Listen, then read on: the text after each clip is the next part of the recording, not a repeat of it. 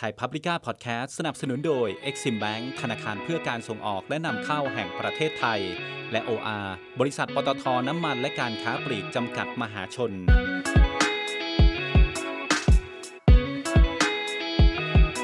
สวัสดีครับนี่คือพอดแคสต์ความยั่งยืนไทย Publica Sustainability จากไทย Publica วันที่ 8 สิงหาคม 2565 สำนักข่าวไทย Publica ร่วมกับตลาดหลักทรัพย์แห่งประเทศไทยจัดงานสัมมนาไทย Publica Forum 2022 ก้าวร่วมกันสู่ก้าวที่ยั่งยืนณหอประชุมศาสตราจารย์สังเวียนอินทรวิชัยชั้น 7 อาคารตลาดหลักทรัพย์แห่งประเทศไทยในวาระครบรอบก้าวสู่ปีที่ 12 ของสำนักข่าวไทย Publica ที่มุ่งเน้นเป็นองค์กรสื่อเพื่อความโปร่งใสและความยั่งยืนไทย Publica Forum 2022 หรือเวทีปัญญาสาธารณะครั้งนี้จัดขึ้นเพื่อระดมความคิดเห็นต่อยอดมุมมองเสนอวิธีการแก้ปัญหาที่สร้างสรรค์เพื่อขับเคลื่อนการเปลี่ยนแปลงและสร้างโอกาสให้กับประเทศไทยไปสู่ความยั่งยืนโลกที่เปลี่ยนแปลงอย่างรวดเร็วและรุนแรงทั้งจากการเปลี่ยนแปลงสภาวะอากาศโรคระบาดปัญหาเศรษฐกิจและสังคมตลอดจนการเมืองโลกยากมากที่จะรับมือได้เพียงลำพังเราจึงต้องก้าวร่วมกันประเทศไทยได้ดำเนินการตามเป้าหมายการพัฒนาที่ยั่งยืน 17 ประการมาอย่างต่อเนื่องโดยตลอดระยะเวลา 6 ปีบางเป้าหมายยังห่างไกลความสำเร็จโจทย์สำคัญคือจะทำอย่างไรให้เราก้าวร่วมกันได้และเป็นก้าวที่ยั่งยืนทำให้ประเทศไทยบรรลุเป้าหมายการพัฒนาแห่งสหศวรรษ Sustainability Development Goals ในปี 2030 ของสหประชาชาติร่วมกันพบคำตอบจากดร.วิรทัยสันติประภพประธานกรรมการบริหารและเลขาธิการมูลนิธิแม่ฟ้าหลวงในพระบรมราชูปถัมภ์ที่กล่าวปาฐกถาพิเศษในเวทีปัญญาสาธารณะในครั้งนี้ดร.วิรทัยเป็นอดีตผู้ว่าการธนาคารแห่งประเทศไทยคนที่ 20 ที่ได้รับการคัดเลือกจากนิตยสาร The ASEAN Banker ซึ่งเป็นหนึ่งใน 50 ของนักการเงินการธนาคารรุ่นใหม่ของภูมิภาคเอเชียแปซิฟิกดร.วิรทัยมีความสนใจในการพัฒนาชนบทซึ่งเป็นหัวใจสำคัญของการพัฒนาประเทศและมุ่งมั่นทุ่มเททำงานมาอย่างยาวนานเชิญรับฟังมุมมองของดร.วิรทัยครับการพัฒนาอย่างยั่งยืนหัวใจสำคัญคือทำอย่างไรที่เราจะทำให้เกิดการพัฒนาที่ไม่ไปสร้างการเบียดเบียนของคนรุ่นต่อๆไปเป็นการมองบทบาทของการพัฒนาหรือกรอบของการพัฒนาผลของการพัฒนาที่มากกว่าเพียงแค่การมุ่งตอบโจทย์ในปัจจุบันเท่านั้นนะครับแนวคิดเรื่องการพัฒนาอย่างยั่งยืนก็ได้มีการพูดคุยถกเถียงกันแล้วก็กลั่นกันออกมาจนเป็นสิ่งที่เรียกว่าเป็น Sustainable Development Goals นะครับเป็นสิ่งที่ผู้นำทั่วโลกให้ความมุ่งมั่นที่จะร่วมกันดำเนินมาตรการที่จะนำไปสู่การลดปัญหาความยากจนไปพร้อมๆกับการรักษาคุณภาพของโลกของเรานะครับให้สามารถอยู่ได้ต่อเนื่องครับมีคุณภาพที่ดีแล้วก็ให้ประชาชนส่วนใหญ่ของโลกเนี่ยครับมีเสรีภาพแล้วก็มีความรุ่งเรืองที่มากขึ้นนั้นจะมีมิติ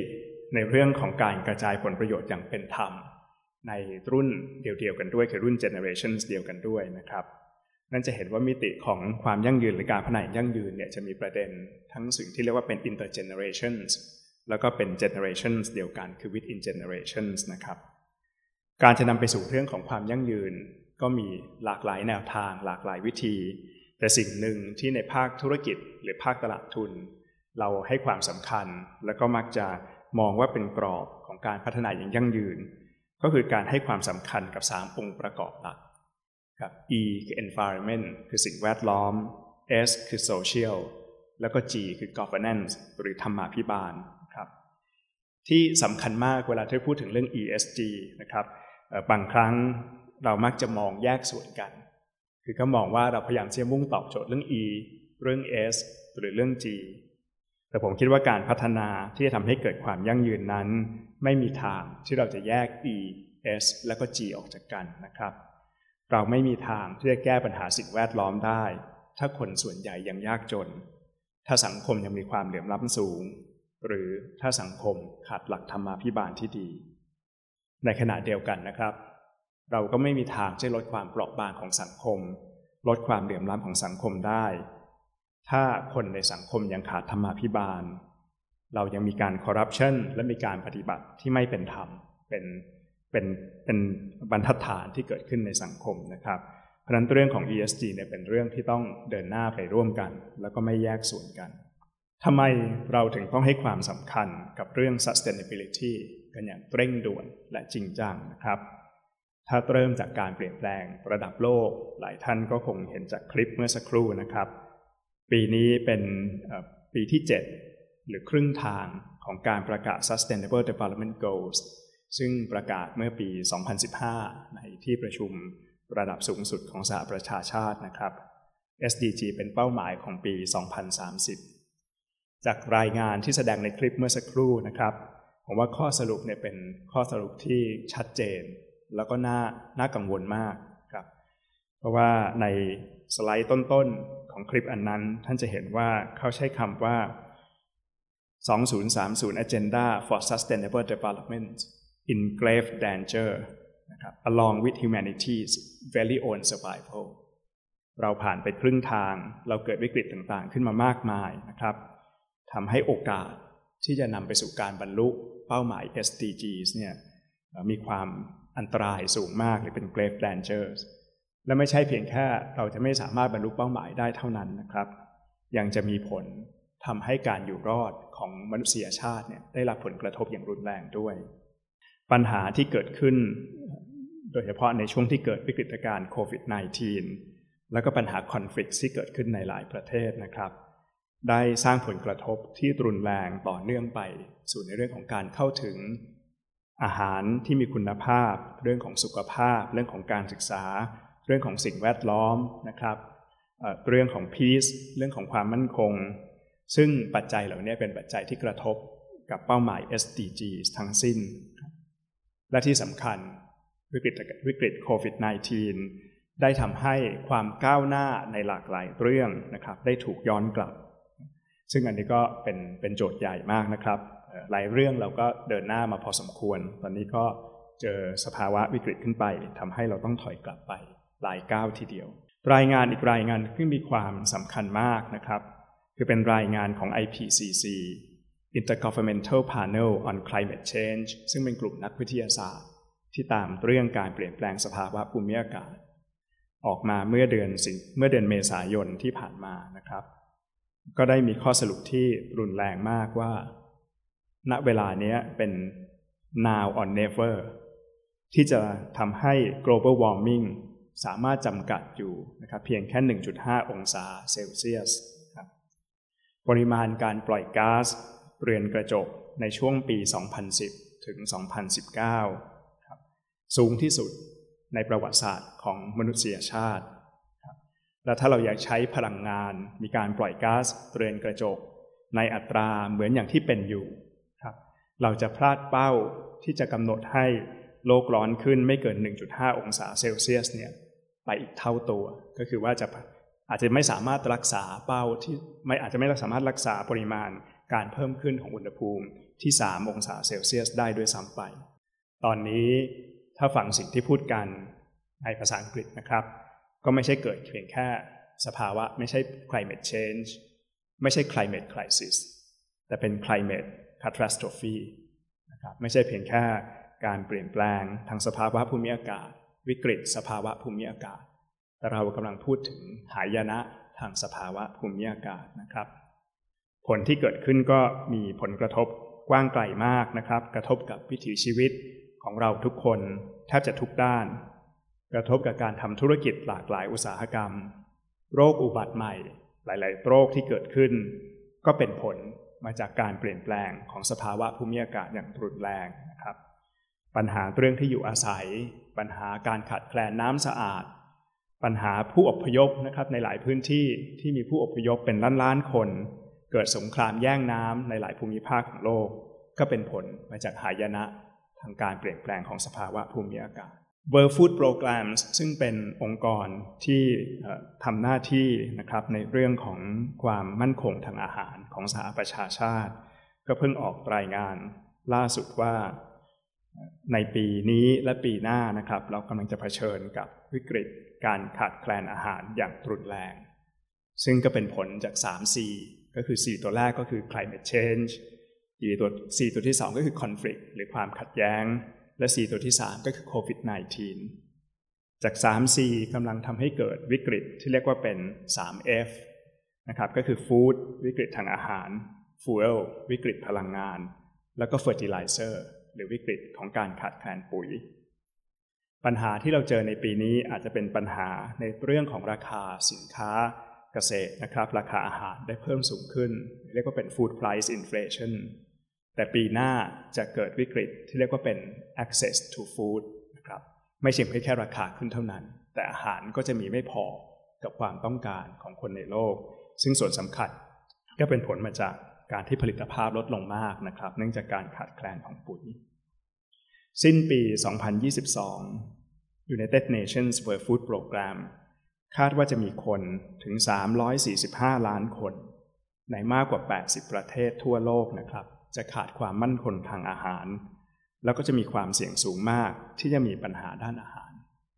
ตัวเลข345ล้านคนเนี่ยเพิ่มขึ้นจากเพียงแค่200ล้านคนก่อนที่จะเกิดโควิด -19 เท่านั้นดังนั้นจะเห็นว่าเรื่องของความเปราะบางของการเข้าถึงอาหารครับความมั่นคงทางอาหารเนี่ยเป็นเรื่องใหญ่มากใครจะคิดนะครับว่าพัฒนาการทางด้านวิทยาศาสตร์และเทคโนโลยีที่เราคุ้นเคยกันที่เป็นไปอย่างก้าวกระโดดเนี่ยก็ไม่สามารถที่จะบรรเทาปัญหานี้ได้ทำให้โลกต้องเผชิญกับ global food crisis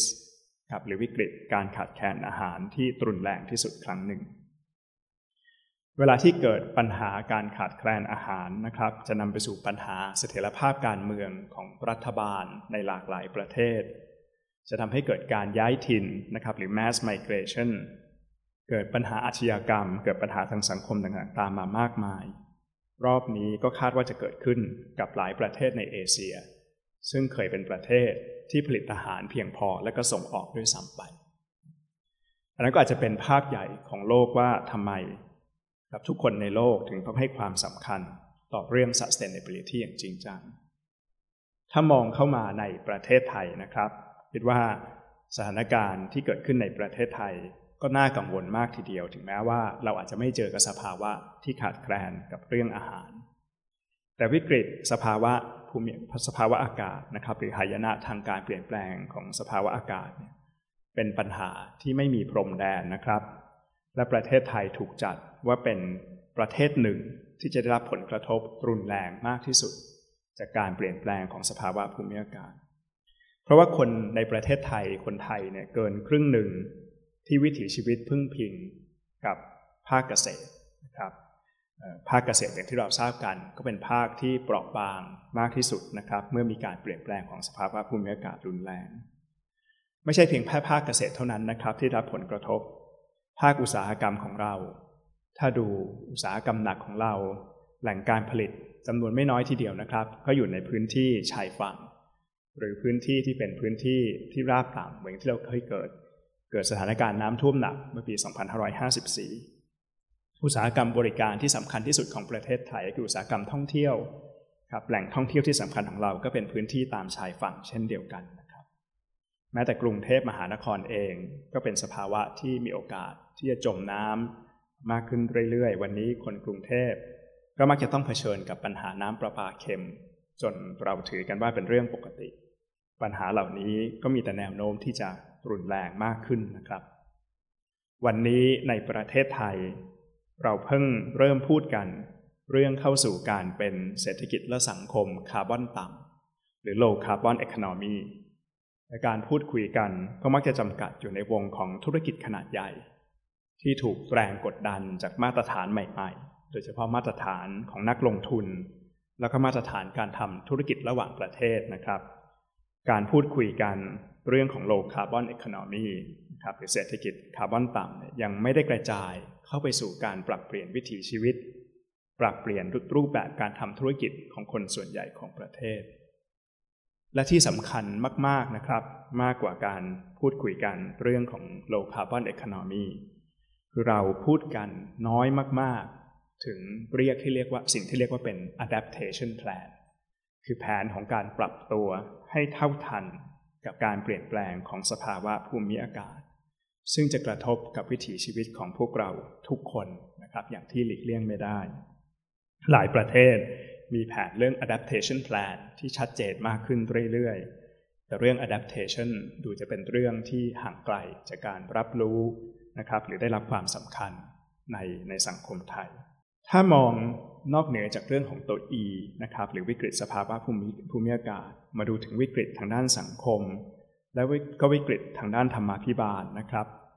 ผมคิดว่าเรื่องของสังคมและเรื่องของธรรมาภิบาลก็อาจจะอยู่ใกล้สิ่งที่เรียกว่าเป็น tipping points มากขึ้น tipping points เนี่ยมีความสำคัญมากๆนะครับ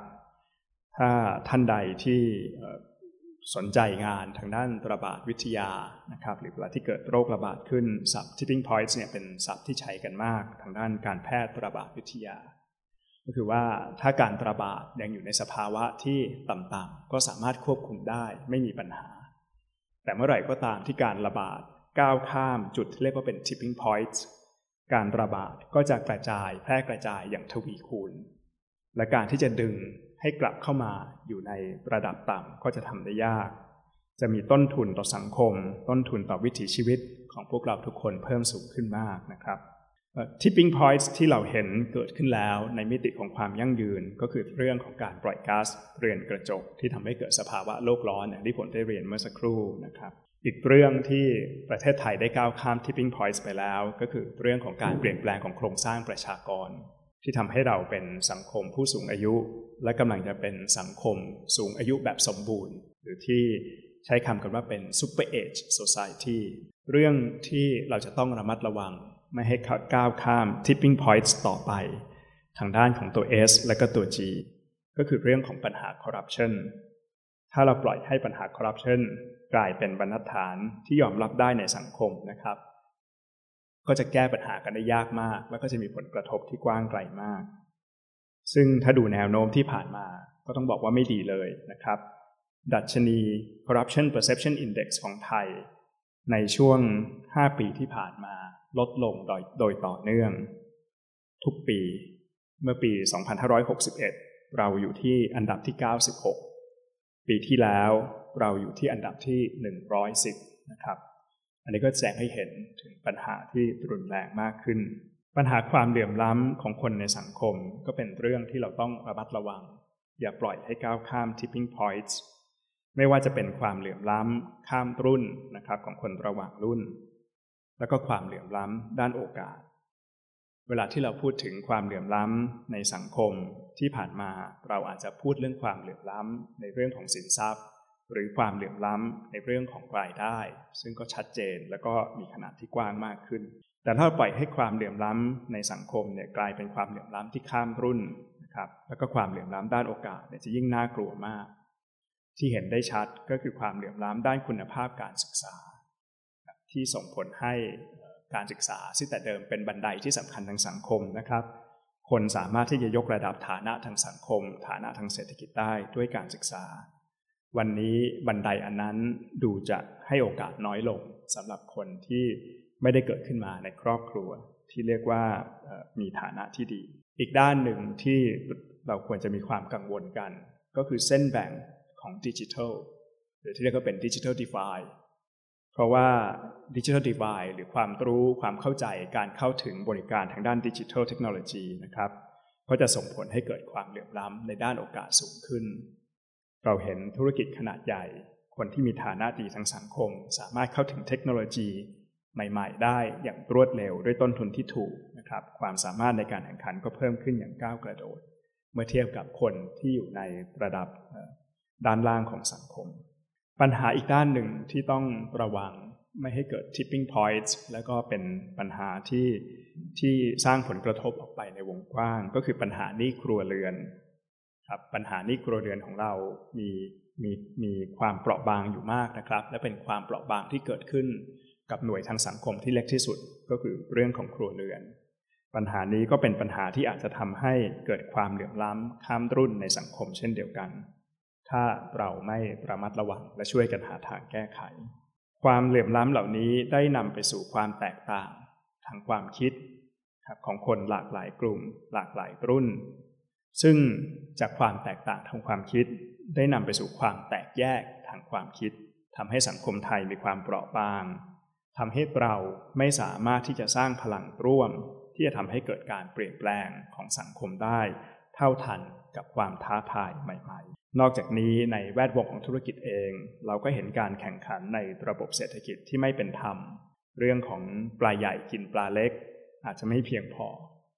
บางช่วงเราจะเห็นปลายักษ์กินปลาเล็กด้วยซ้ำไปเราเห็นการเอาเปรียบผู้บริโภคนะครับที่มาจากอำนาจของทุนใหญ่ในสังคมเรื่องเหล่านี้เราก็เป็นจุดที่เราต้องระมัดระวังไม่ทำให้เกิดความเปราะบางของสังคมไทยมากขึ้นไปอีกนั้นถ้าคิดในกรอบของ ESG ที่ธุรกิจในตลาดทุนคุ้นเคยกันดีกรอบในเรื่องของความยั่งยืนหรือ sustainability ในโลกตะวันตกนะครับเขาอาจจะเน้นที่ตัว E คือเรื่องของสิ่งแวดล้อมแต่ผมคิดว่าปัญหาของประเทศไทยสำคัญมากที่เราจะต้องให้ความสนใจในเรื่องของตัว S คือเรื่องของสังคมและก็เรื่องของตัว G คือเรื่องของธรรมาภิบาลถ้าเราแก้ปัญหาตัว S และตัว G ไม่ได้หรือปล่อยให้ปัญหาตัว S และตัว G ก้าวข้าม tipping point ไปมากขึ้นเราก็จะไม่มีทางที่จะรักษาตัว E ได้เช่นกันนะครับการวางยุทธศาสตร์เรื่องความยั่งยืนในสังคมไทยจึงต้องเป็นการคิดแบบองค์รวมดูความเชื่อมโยงกันครับเราจะต้องร่วมกันให้ความสนใจให้ความใส่ใจในเรื่องของ sustainability อย่างจริงจังโดยเฉพาะในโลกปัจจุบันและโลกข้างหน้านะครับที่ทุกอย่างมีความเชื่อมโยงกันสูงมากและที่สำคัญกันชนหรือ buffer ที่เรามีเหลืออยู่ในสังคมไม่ว่าจะเป็นมิติด้านสิ่งแวดล้อมนะครับหรือมิติด้านสังคมเนี่ยก็เหลือน้อยลงเรื่อยๆรูปแบบการใช้ชีวิตการทำงานการทำธุรกิจของเราที่สร้างผลข้างเคียงที่ไม่พึงประสงค์นะครับก็จะมีผลข้างเคียงที่รุนแรงไปสู่ส่วนอื่นๆของสังคมได้อันนั้นก็อาจจะเป็นการอธิบายให้ทุกท่านได้เห็นร่วมกันนะครับว่าทำไมเราถึงต้องให้ความสำคัญกับเรื่องของ sustainability อย่างจริงจังแต่เวลาที่พูดถึงเรื่อง sustainability นี้ก็มักจะมีคำถามกลับมาว่าการแก้ปัญหาเรื่อง sustainability เป็นหน้าที่ของใครคนทั่วไปเวลาที่มองโจทย์ในภาพกว้างโจทย์เรื่องสังคมโจทย์เรื่องเศรษฐกิจในภาพใหญ่ก็มักจะพูดกันว่าเป็นหน้าที่ของภาครัฐซึ่งก็ไม่ผิดนะครับแต่ผมคิดว่าคงไม่พอเมื่อเทียบกับขนาดและก็ความท้าทายที่เรากำลังเผชิญอยู่รวมทั้งภาครัฐเองก็มีข้อจำกัดหลากหลายด้านไม่ว่าจะเป็นในเรื่องของงบประมาณบุคลากรวิธีคิดองค์ความรู้และก็ความสามารถในการบริหารจัดการการแก้ปัญหาเรื่องใดก็ตามนะครับไม่ว่าจะเป็นเรื่องใหญ่หรือเรื่องเล็กผมคิดว่าจะต้องมุ่งไปสู่ที่ต้นเหตุของปัญหาถ้าจะให้เกิดผลที่พึงประสงค์ปัญหาเรื่อง sustainability เกิดจากวิถีชีวิตวิถีการทำธุรกิจของเราทุกคนนะครับดังนั้น sustainability จึงเป็นโจทย์ร่วมของเราทุกคนเพราะถ้าเราไม่สามารถบรรเทาปัญหานี้ได้ก็จะเกิดผลเสียต่ออนาคตของเราทุกคนต้นทุนการใช้ชีวิตต้นทุนการปรับตัวการทำธุรกิจของเราทุกคนในอนาคตจะสูงขึ้นและจะสูงขึ้นมากถ้าปล่อยให้หลายเรื่องก้าวข้าม tipping points ไปในส่วนของภาคธุรกิจก็คงจะต้องมีบทบาทที่สำคัญยิ่งนะครับเพราะเราปฏิเสธไม่ได้ว่าวิธีการทำธุรกิจที่ผ่านมาได้สร้างให้เกิดผลเสียต่อมิติต่างๆในด้าน sustainability ไม่ว่าจะเป็นการผลเสียที่เกิดขึ้นอาจจะที่ไม่ได้ระมัดระวังไม่ได้สนใจคาดไม่ถึงหรือเป็นเพียงเพราะว่าก็ทำตามธรรมเนียมที่เคยทำกันมาไม่ว่าจะเป็นเรื่องสิ่งแวดล้อมความเหลื่อมล้ำปัญหาคอร์รัปชันหรือการแข่งขันที่ไม่เป็นธรรมภาคธุรกิจจะต้องให้ความสำคัญกับเรื่อง sustainability ครับเพราะว่าสังคมโดยเฉพาะคนรุ่นใหม่อย่างที่ดร.ภากรได้พูดถึงนะครับสังคมและคนรุ่นใหม่เนี่ยมีความคาดหวังที่สูงขึ้นมากต่อบทบาทของภาคธุรกิจในเรื่อง sustainability คนรุ่นใหม่ไม่ว่าจะเป็นผู้บริโภคคนรุ่นใหม่ไม่ว่าจะเป็นเจ้าหน้าที่พนักงานของเรานะครับ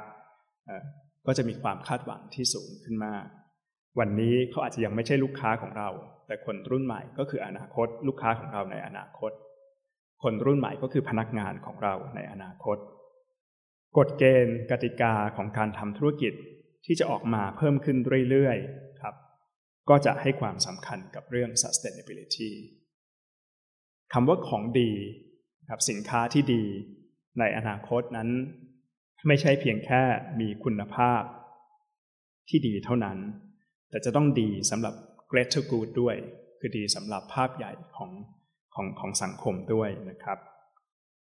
ภาคธุรกิจมีทรัพยากรมีองค์ความรู้มีความสามารถที่จะบริหารจัดการ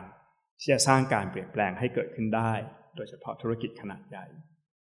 นั้นผมคิดว่าการแก้ปัญหาเรื่อง sustainability เนี่ยภาคธุรกิจจะต้องเป็นภาคที่มีบทบาทสำคัญนะครับเราอย่าไปคาดหวังให้ภาครัฐเป็นผู้ทำหรือเป็นผู้นำหลักภาครัฐอาจจะมีบทบาทในการช่วยกำหนดนโยบายต่างๆนะครับช่วยตีกรอบในเรื่องของการเดินหน้าไปสู่ sustainability แต่ถ้าเราคาดหวังให้ภาครัฐทำแต่เพียงอย่างเดียวหลายเรื่องก็จะก้าวข้าม tipping points แล้วก็จะกลายมาเป็นต้นทุนของพวกเราทุกคนที่หลีกเลี่ยงไม่ได้ที่จะต้องร่วมกันแก้ปัญหาต่อไปในอนาคตถ้าภาคธุรกิจจะต้องเข้ามามีบทบาทในเรื่องของ sustainability มากขึ้นคำถามที่มักจะถูกถามอยู่เป็นประจำก็คือว่าธุรกิจจะได้อะไรจากการทำเรื่อง sustainability เพราะว่า sustainability จะส่งผลให้ต้นทุนของการทำธุรกิจสูงขึ้นผู้บริหารหลายคนนะครับมักจะถามผมว่าถ้าทำเรื่อง sustainability ก็จะทำให้แข่งขันได้ยากขึ้นถ้าคู่แข่งยังไม่ทำธุรกิจทำไปก่อนนะครับต้นทุนก็จะสูงขึ้นกำไรก็จะลดลงโดยเฉพาะในเวลาปัจจุบันที่เศรษฐกิจก็ไม่ค่อยดีผลประกอบการก็ยังไม่ดีเท่าในอดีตรอให้เศรษฐกิจดีขึ้นมาหน่อยผลประกอบการดีขึ้นแล้วค่อยมาทำเรื่องของ sustainability ไม่ได้หรือคำถามลักษณะนี้ก็คงไม่ผิดนะครับถ้าเราคิดว่า sustainability เนี่ยเป็นเพียงแค่เรื่องของ CSR หรือเป็นเรื่องของ corporate social responsibility นะครับเป็นความรับผิดชอบของสังคมเป็นคนดีของสังคมแต่กระแสเรื่องของธุรกิจและ sustainability เนี่ยไปไกลกว่านั้นมากนะครับในโลกปัจจุบัน sustainability ไม่ใช่เพียงแค่เรื่องของ CSR ไม่ใช่ว่ามีกำไรแล้วก็แบ่งกำไรบางส่วนมาทำ CSR การคิดเรื่อง sustainability ต้องเป็นส่วนหนึ่งของวิธีการทำกำไรของธุรกิจ sustainability เป็นเรื่องของยุทธศาสตร์องค์กรนะครับเป็นเรื่องของยุทธศาสตร์องค์กรผมก็อยากจะชวนท่านผู้บริหารให้ลองถามตัวเองนะครับแล้วก็ชวนทีมของบริษัทของท่านช่วยกันคิดว่าถ้าองค์กรของเราไม่ทำเรื่อง sustainability จะทำให้เกิดความเสี่ยงเชิงยุทธศาสตร์ในเรื่องใดบ้างหรือไม่ถ้ามอง sustainability เป็นเรื่องของ strategic risks ไม่ใช่เรื่องของ CSR ผมเชื่อว่ามุมมองของท่านก็จะเปลี่ยนไปลองชวนถามนะครับว่านอกจากเรื่อง strategic risks แล้ว sustainability จะมีผลกับความสามารถในการแข่งขันในระยะยาวของธุรกิจของท่านหรือไม่ถ้าท่านไม่ทำและคู่แข่งท่านลุกขึ้นมาทำก่อนคู่แข่งของท่านที่ให้ความสำคัญกับเรื่อง sustainability และทำให้เกิดบรรทัดฐานใหม่ๆในอุตสาหกรรมนะครับทำให้เกิดความคาดหวังใหม่ๆหลายบริษัทในโลกตะวันตกนะครับเมื่อเขาสามารถทำเรื่อง sustainability strategy อย่างจริงจังผลักดันเป็นมาตรฐานอุตสาหกรรมผลักดันเป็นกฎเกณฑ์กติกาใหม่ของสังคมนะครับเราจะเห็นว่าบริษัทไหนก็ตามที่ไม่ทำก็ต้องวิ่งตามตลอดเวลาความสามารถในการแข่งขันถูกกระทบได้อย่างรุนแรงนะครับแต่บริษัทที่ทำเรื่อง sustainability อย่างจริงจังเร็วกว่าคู่แข่งก็จะมีโอกาสทางธุรกิจใหม่ๆสามารถสร้างความแตกต่างสร้าง differentiation ได้สร้าง brand equity นะครับได้ดีสร้าง engagement นะครับกับพนักงานคุณภาพสูงให้สามารถอยู่กับองค์กรได้นะครับและที่สำคัญอีกครั้งหนึ่งก็คือช่วยสร้างให้เกิดบรรทัดฐานการทำธุรกิจใหม่ของสังคมที่ทำให้คนอื่นต้องวิ่งตามนั่นจะเห็นว่าเรื่องเหล่านี้เป็นเรื่องที่เกี่ยวเนื่องกับความสามารถในการแข่งขันยุทธศาสตร์ในเรื่องของการสร้างความสามารถในการแข่งขันปฏิเสธไม่ได้ว่าการทำเรื่อง sustainability จะทำให้มาตรฐานการทำธุรกิจสูงขึ้นซึ่งแปลว่าคุณภาพของกระบวนการทำงานขององค์กรที่ใส่ใจในเรื่องนี้นะครับ ก็ต้องสูงขึ้นเช่นเดียวกันต้องมีกระบวนการคอนโทรลต่างๆเพิ่มมากขึ้นครับเช่น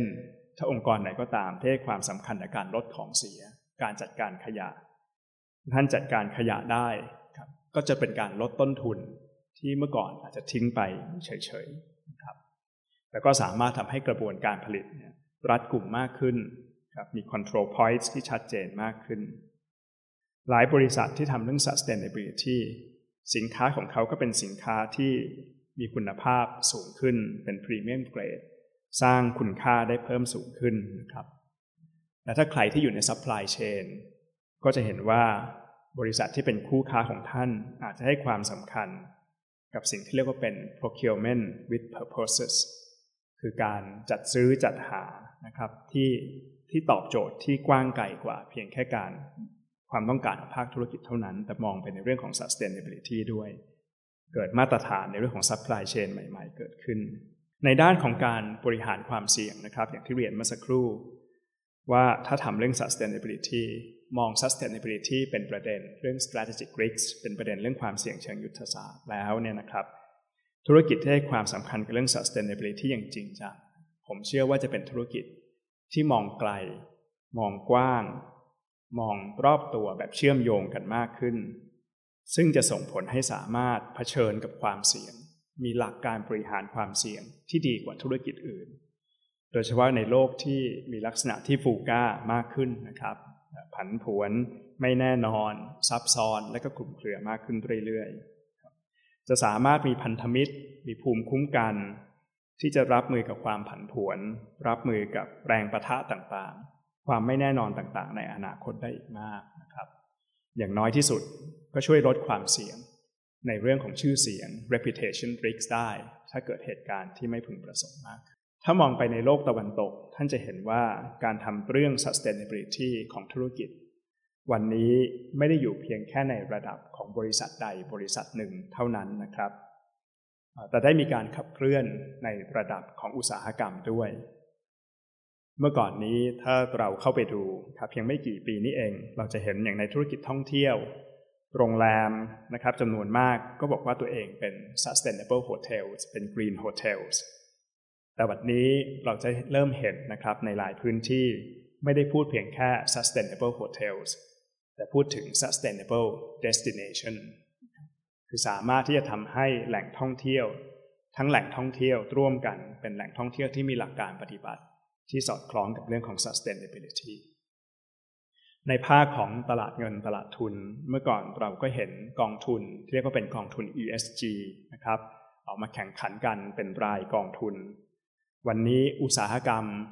การลงทุนที่สอดคล้องกับเรื่อง sustainability หรือเรียกเป็น sustainable investment industry ก็มีขนาดที่ใหญ่มากขึ้นมีวิธีปฏิบัติมีแนวปฏิบัติที่ชัดเจนมากขึ้นท่านคงเห็นจากประสบการณ์ของพวกเราเองนะครับเมื่อไม่กี่ปีที่แล้วการเลิกใช้ถุงพลาสติกไม่ใช่เรื่องของเพียงแค่ร้านค้าร้านใดร้านหนึ่งเท่านั้นแต่เป็นมาตรฐานของทั้งสังคมเลยและก็ไม่ใช่เพียงแค่ประเทศเดียวเท่านั้นครับแต่เป็นหลากหลายประเทศทั่วโลกหรือแม้กระทั่งการออกมาตรการใหม่ๆนะครับที่เราอาจจะได้ยินกันตามข่าว CBAM Carbon Border Adjustment Mechanisms ของ EU หรือในเรื่องของมาตรฐานเรื่องการปล่อยก๊าซคาร์บอนนะครับของสายการบินที่บินเข้า EU มาตรฐานเหล่านี้ก็จะมีบทบาทมากขึ้นในการกำหนดทิศทางเรื่อง sustainability ของอุตสาหกรรมต่างๆและถ้าใครก็ตามที่ไม่ให้ความใส่ใจในเรื่องเหล่านี้อย่างจริงจังก็จะสูญเสียความสามารถในการแข่งขันเป็นความเสี่ยงทางธุรกิจนะครับนี่โจทย์สำคัญของการพูดคุยกันในวันนี้ครับก็คือว่าจะทำอย่างไรให้ก้าวร่วมกันได้แล้วก็เป็นก้าวที่ยั่งยืนครับที่ได้เรียนว่า sustainability เป็นปัญหาที่ใหญ่มากเป็นปัญหาที่ทุกคนต้องมีบทบาทร่วมกันคงจะต้องเริ่มจากการตระหนักรู้ว่า sustainability เนี่ยเป็นเรื่องที่เกี่ยวข้องกับยุทธศาสตร์สำคัญขององค์กรครับเป็นเรื่องที่จะช่วยให้ธุรกิจประสบความสำเร็จได้ในระยะยาวนั้น sustainability เป็นหลักคิดที่จะช่วยให้ธุรกิจชนะไปพร้อมๆกับสังคมวัฒนานะครับ อันนี้อาจจะเป็นเรื่องที่สำคัญที่สุดของการที่จะก้าวร่วมกันเดินไปข้างหน้าเมื่อมองเรื่องของ sustainability ครับว่าเป็นเรื่องที่ต้องช่วยให้ทั้งธุรกิจก็ชนะและก็สังคมพัฒนาการกำหนดยุทธศาสตร์เรื่อง sustainability ของแต่ละองค์กรจึงต้องกำหนดจากภายในขององค์กรเองนะครับแม้ว่าธุรกิจจะอยู่ในอุตสาหกรรมเดียวกันก็อาจจะมี sustainability strategy ที่ต่างกันได้ผมเรียนย้ำอีกครั้งนะครับว่า sustainability ไม่ใช่เรื่องของ CSR เวลาที่เราทำเรื่อง CSR หลายครั้งมักจะเป็นประเด็นปัญหามาจากภายนอกขององค์กรไม่ค่อยเกี่ยวข้องกับความสามารถในการแข่งขันขององค์กรเท่าไหร่นักไม่ค่อยเกี่ยวข้องกับความเสี่ยงเชิงยุทธศาสตร์ขององค์กรเท่าไหร่นักอาจจะขึ้นอยู่กับความสนใจส่วนตัวของผู้บริหารนะครับที่ไม่ได้โยงกับธุรกิจขององค์กร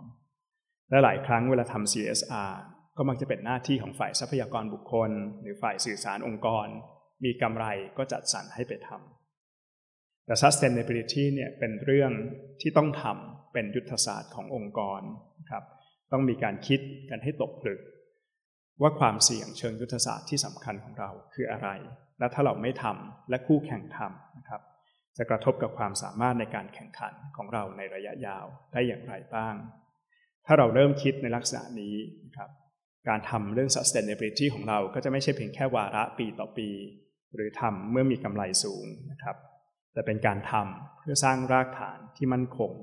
สำหรับระยะยาวเป็นเรื่องของความอยู่รอดของธุรกิจนะครับและก็ไม่ใช่เพียงแค่ความอยู่รอดในระดับองค์กรธุรกิจแต่ละแห่งเท่านั้น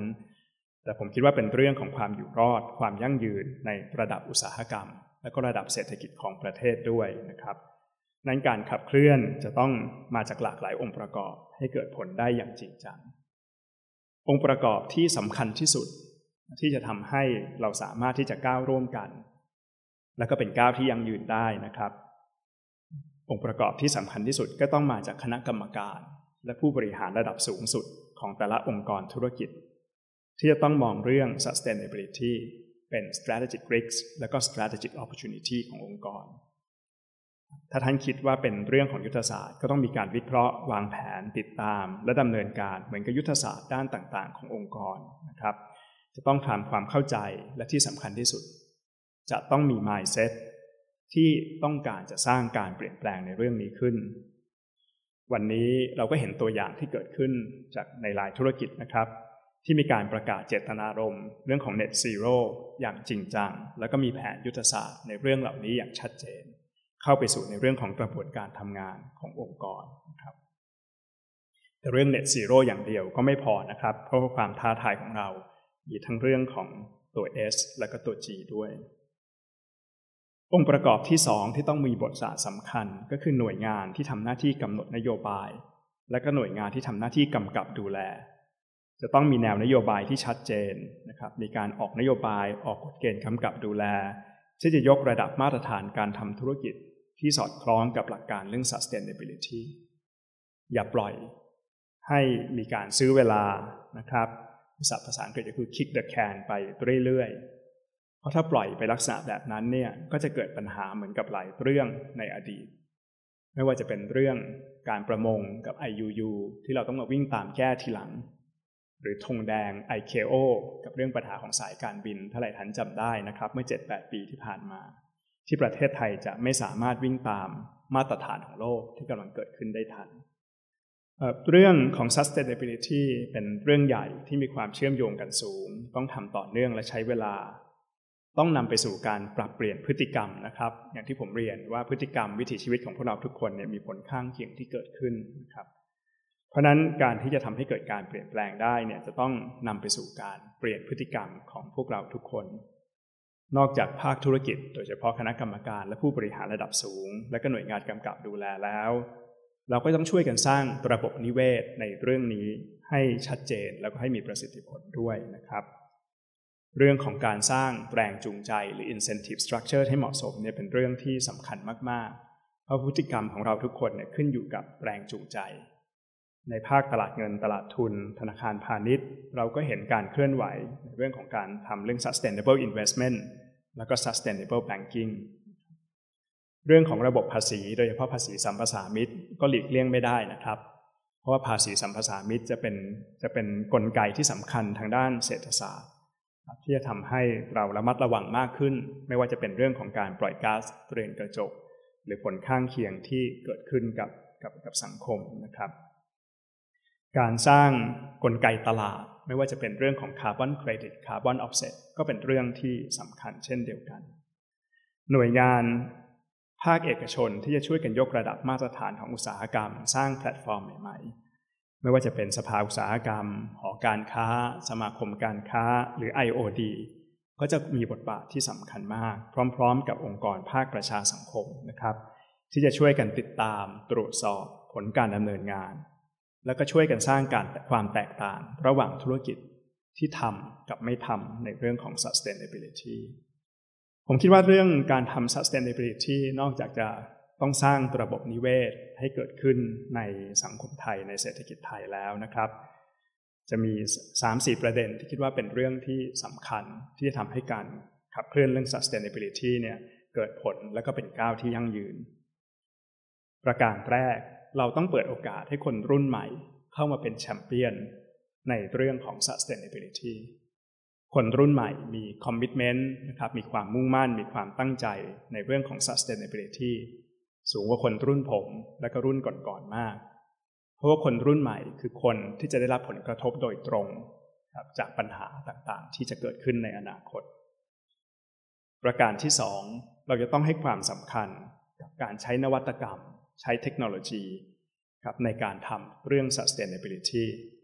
ไม่ว่าจะเป็นเข้าไปสู่ในเรื่องของการทำผลิตภัณฑ์ใหม่กระบวนการผลิตใหม่หรือกระบวนการทำงานนะครับเพราะถ้าเราทำธุรกิจแบบเดิมๆและไปสนใจเรื่อง sustainability มากขึ้นก็มีแต่ต้นทุนจะสูงขึ้นทุกวันนี้มีเทคโนโลยีที่พัฒนาไปก้าวไกลมากนะครับทำให้ราคาลดลงมาก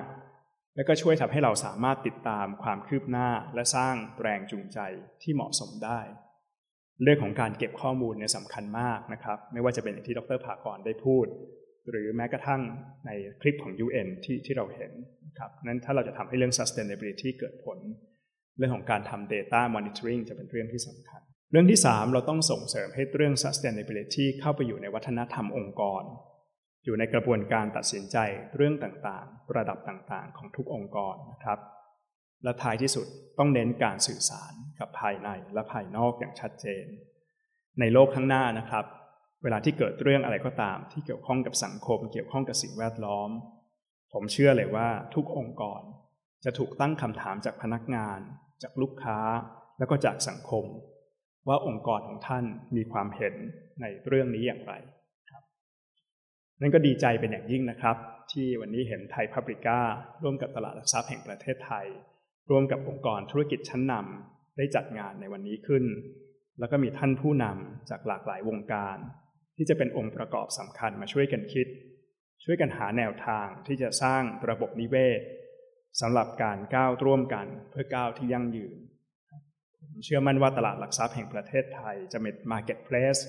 เป็นผู้สนับสนุนและก็เป็นตัวเร่งนะครับเป็น Catalyst ที่สำคัญที่จะช่วยกันส่งเสริมให้เกิดสิ่งที่เรียกว่า sustainability in substance ครับคือการเอา sustainability ไปปฏิบัติให้เกิดผลจริงในภาคธุรกิจไทยไม่ใช่เพียงแค่เป็น sustainability in form เท่านั้น sustainability in substance จะทำให้เราสามารถลดผลข้างเคียงที่ไม่พึงประสงค์จากการทำธุรกิจไปพร้อมๆกับการเตรียมพร้อมรับมือกับความท้าทายต่างๆที่นับวันจะรุนแรงขึ้นและเกิดรวดเร็วขึ้นย้ำอีกครั้งนะครับว่าทุกภาคส่วนจะต้องมีบทบาทมากขึ้นบนเส้นทางของ sustainability และภาคธุรกิจต้องไม่ประเมินบทบาทของตัวเองต่ำเกินไปในเรื่องนี้ครับเพราะว่าภาคธุรกิจมีทั้งทรัพยากรมีทั้งความสามารถในการจัดการและที่สำคัญเป็นความเสี่ยงที่สำคัญของธุรกิจแล้วก็เป็นโอกาสทางธุรกิจด้วยนะครับถ้าเราช่วยกันให้ธุรกิจชนะสังคมพัฒนาจะไม่ได้เพียงแค่ทำให้คนรุ่นเรามีคุณภาพชีวิตที่ดีขึ้นได้เท่านั้นแต่จะเป็นคุณภาพชีวิตที่ดีขึ้นโดยไม่ต้องเบียดบังทรัพยากรไม่ต้องเบียดบังโอกาสแล้วก็ไม่ต้องเบียดบังคุณภาพชีวิตของคนรุ่นต่อๆไปขอบคุณมากครับ คุณผู้ฟังสามารถอ่านบทความฉบับเต็มในหัวข้อก้าวร่วมกันสู่ก้าวที่ยั่งยืนวิรไทยสันติประภพชี้สิ่งที่ต้องทำคือ Sustainability in Substance ไม่ใช่แค่ถูกติ๊กได้ที่เว็บไซต์ไทย Publica ครับอย่าลืมกด Subscribe กดติดตามที่ช่องทาง Facebook YouTube SoundCloud Apple Podcast Google Podcast Spotify นี่คือรายการ Podcast ความยั่งยืนไทย Publica Sustainability โดยสำนักข่าวออนไลน์ไทย Publica